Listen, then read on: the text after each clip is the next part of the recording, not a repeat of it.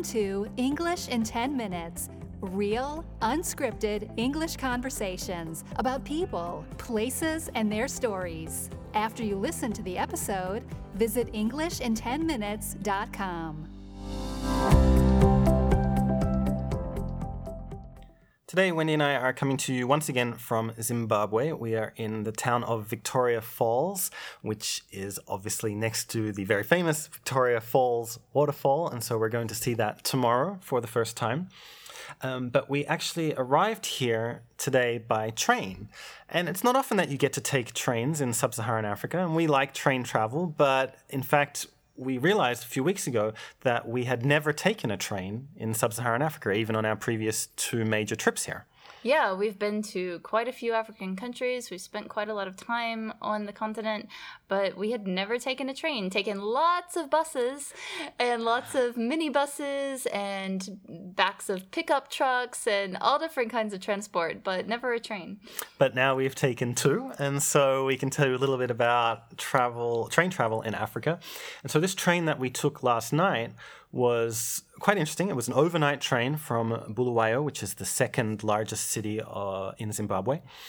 And you have the option, you could take a bus, and it's supposed to take about 6 hours to get to Victoria Falls, or you can take this overnight train. So it's a lot longer, but it's a train, and trains are more romantic, and it's just, I don't know, it's a way to travel that we find more interesting, and it gives you a little bit more variety instead of just another bus, like you mentioned. I particularly love overnight trains as well. I really love sleeping in the train, and it had been a long time since we have done that. I was trying to remember when the last time was. I think it was probably in China, which would have been 9 years ago, something like that. We used to travel by overnight train a lot when we traveled in India, and that's most of my memories of overnight train travel come from India. And I really love being kind of rocked to sleep by the motion of the train, and there's something about it that is just very appealing. So, and also you get free accommodation. So when you're traveling on a budget, particularly this train was really good value, I have to say. It was the cheapest accommodation that we've had on our trip so far. Normally we've been paying something like $40 for a hotel room, and the train ticket was only $12 per person. So we had a double room for $24 plus the train trip. Right, so a double room, we might have to explain that a little bit more. So it was a cabin which had 2 bunk beds and just for ourselves. And so we got a first-class ticket, which we would never do in Europe on a train. But the first-class ticket was $12. The second-class ticket was $10. And with the $10 ticket, you just get a seat. And with the $12 ticket, you get a sleeper berth. And some of these were in cabins of 4 bunks, but we were able to get a cabin of 2 bunks. It was very small, but it was a cute little place to spend the night. Yeah, I really liked it. When we first arrived on the platform, it was quite confusing to figure out, which car we were supposed to be in. There was no one around to ask, and we got into the train and it was completely dark. There were no lights. So yeah, it was a little bit disconcerting at first, and because there were no lights, we couldn't really see what the cabin was like, and it felt a bit scary. But once we settled in, then yeah, it was quite comfortable. It was nice to have our own private area where we had a table that we could pull out and eat the food that we had brought with us, and then we each had our own berth. I took the top berth and you took the lower berth, and so we could spread out and sleep for the night, and I thought it was great. So the train was supposed to leave at 7:30. It actually left at 10:30 at night, so there was a 3-hour delay from the beginning. And we'd heard that there are very often delays on this train, but we thought, okay, it doesn't matter as long as we arrive the next day. That's all fine. So I was actually already asleep by the time we started moving, because in Africa we tend to go to sleep early and wake up early. So we started moving at 10:30. It was a little bit difficult to sleep while we were moving because it was quite rocky for a train ride. Yeah, it was. That's true. I know I said that I enjoyed being rocked to sleep, but yeah, it was maybe a bit bumpier than other trains, if that's possible.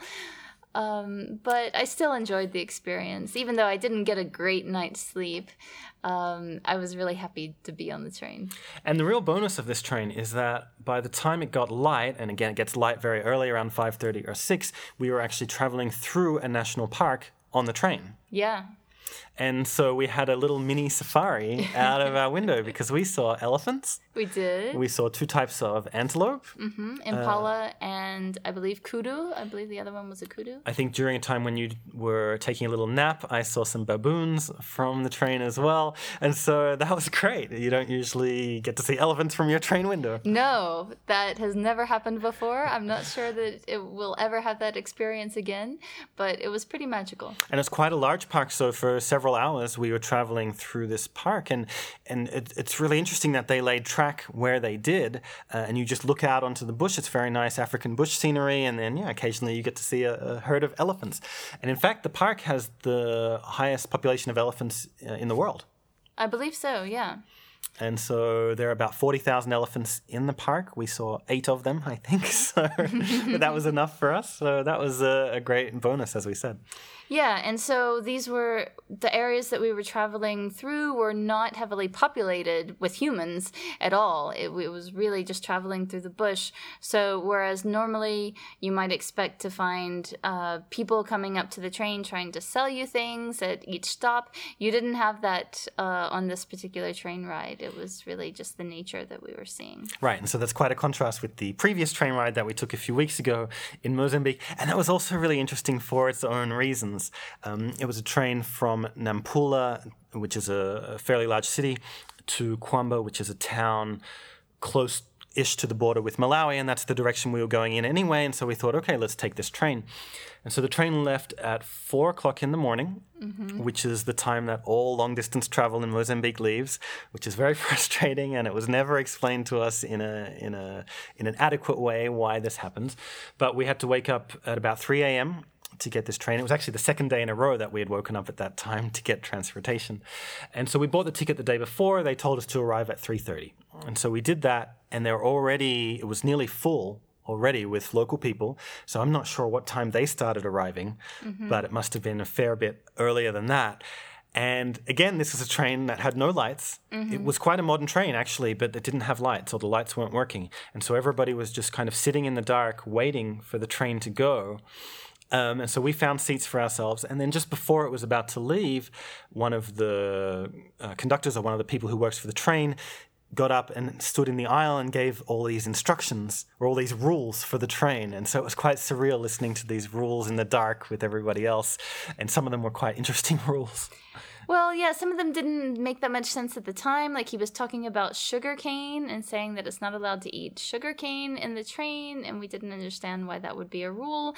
And then later, like an hour or two into the journey, we saw all of these people coming up to the train when we stopped and selling sugarcane. And there were lots of people inside the train that did actually buy the sugarcane. I don't know if they ate it while they were in the train, because I think that was the rule. I think it was okay to buy it and then, put it away. You just couldn't eat it while you were on the train.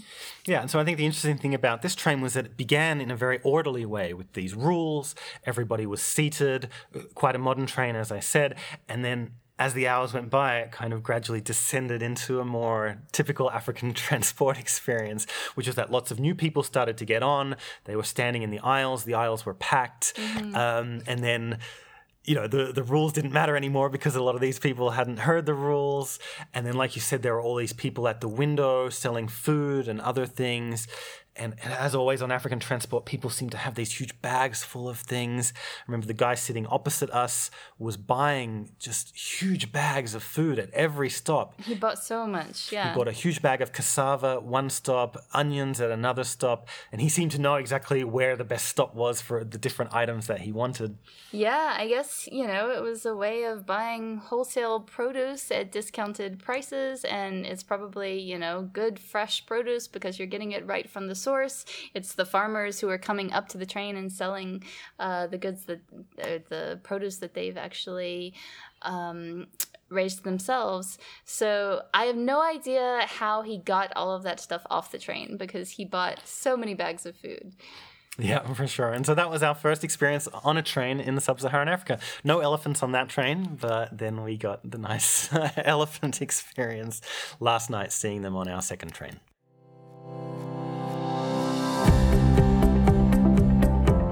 Thanks for listening to English in 10 Minutes.